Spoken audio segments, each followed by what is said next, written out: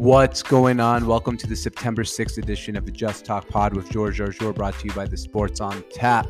What's going on today, everyone? We are here in Medellin, Colombia. We watched college football all day yesterday. Didn't even leave the apartment for even 0.45. Well, I did go to the garbage chute, threw out the garbage like my Washington Huskies were yesterday. Just threw them down the garbage chute. That's going to actually be my appetizer today. Talking about how shitty my Washington Huskies were. Then we're going to talk about a little bit of college football for our main course and recap all our bets for our dessert. So I hope you enjoyed today's episode. It's brought to you by the Sports on Tap, the internet's pub. We're going to start putting these on YouTube as well. So we're going to have like a really short intro from now on, right at the beginning of a podcast after this intro, because it's the podcast intro. So you might hear me say something like, what's going on, YouTube fans, or something like that. All right. So hope you enjoyed today's episode, brought to you by the Sports on Tap, the internet's pub. And cheers to sports.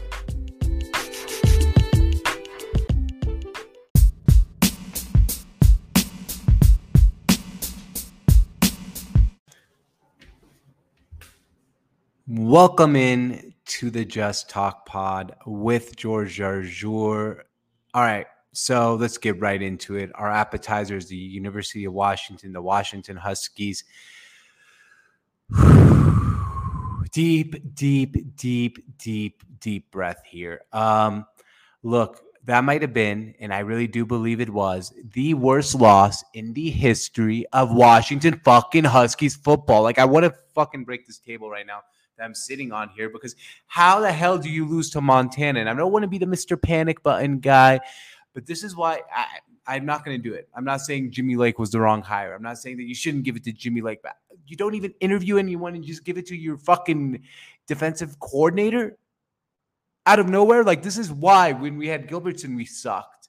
You cannot just hand over the reins from a great coach to the next guy. Go interview some guys. But let's not panic here.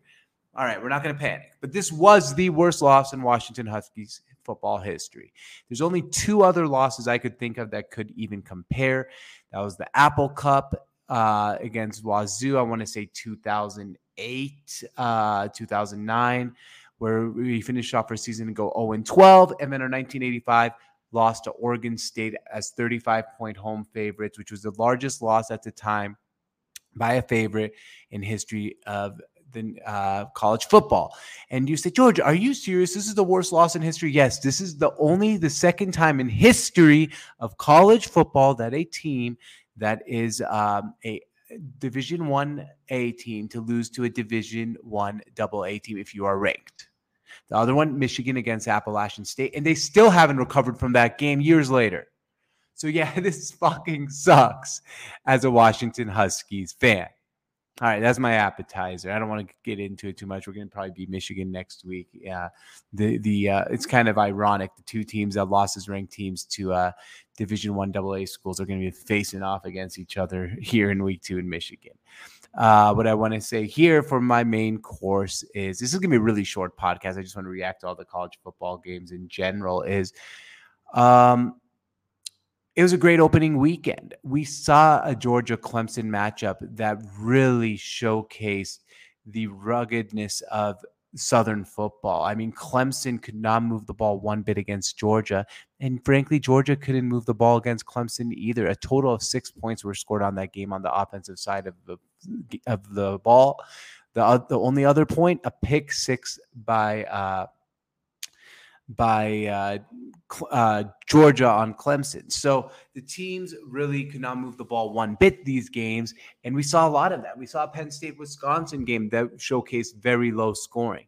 We saw a lot of games that did not necessarily light up the scoreboard, including my main course today, the Washington Huskies, who didn't light up the scoreboard, not even one iota. What it tells me is college football, if you are a talented team on the defensive side of a ball, it takes a lot longer for offenses to click than defenses to click. We saw even in Oklahoma, who is a very big offensive team, and I know they put up 40-plus points, but, against a Tulane, if this game was played in middle of October, I bet you put up 70 against Tulane. I think it just takes a long time, especially now. And I think this is something we need to kind of keep in mind. And I'm sure the Vegas odd makers are going to go ahead and start to see a trend here. But at week one college football, play a lot of unders, because with the way offenses are now, with the rhythms, with the you got to fling the ball around, you are all spread option, it takes a lot longer for the offense to actually get humming, get clicking, because there are no preseason games. And you're playing, sometimes you're playing like a Clemson, Georgia week one. So the defense is really good and the offense needs some time to hum. It takes a long time to actually get going. Last but not least, I want to talk about UCLA, which this is kind of has to do with that offensive thing. UCLA beat LSU. I actually went ahead and bet that game, and I went 4-1 in my bets. We'll talk about that in our dessert today. But it's kind of funny. I was watching that game, and you see their offense, and it doesn't look so funny anymore to watch a Chip Kelly offense. I was telling my brother Sammy and my co-host of Pod that they used to be, oh my God, a Chip Kelly team. Look at how much they throw the ball and they're flinging the ball around. Now it's normal, and it's pretty fun to actually see like the evolution of football here in our lifetime. So I hope you enjoy that. And UCLA might be back. Chip Kelly still might be a genius, and football is still amazing. All right, for my dessert here, we're not going to have any bets today. We're taking one day off because Tuesday we're going to bet some baseball, Wednesday baseball, and Thursday right into NFL, and Friday probably a baseball game, and then free money fives.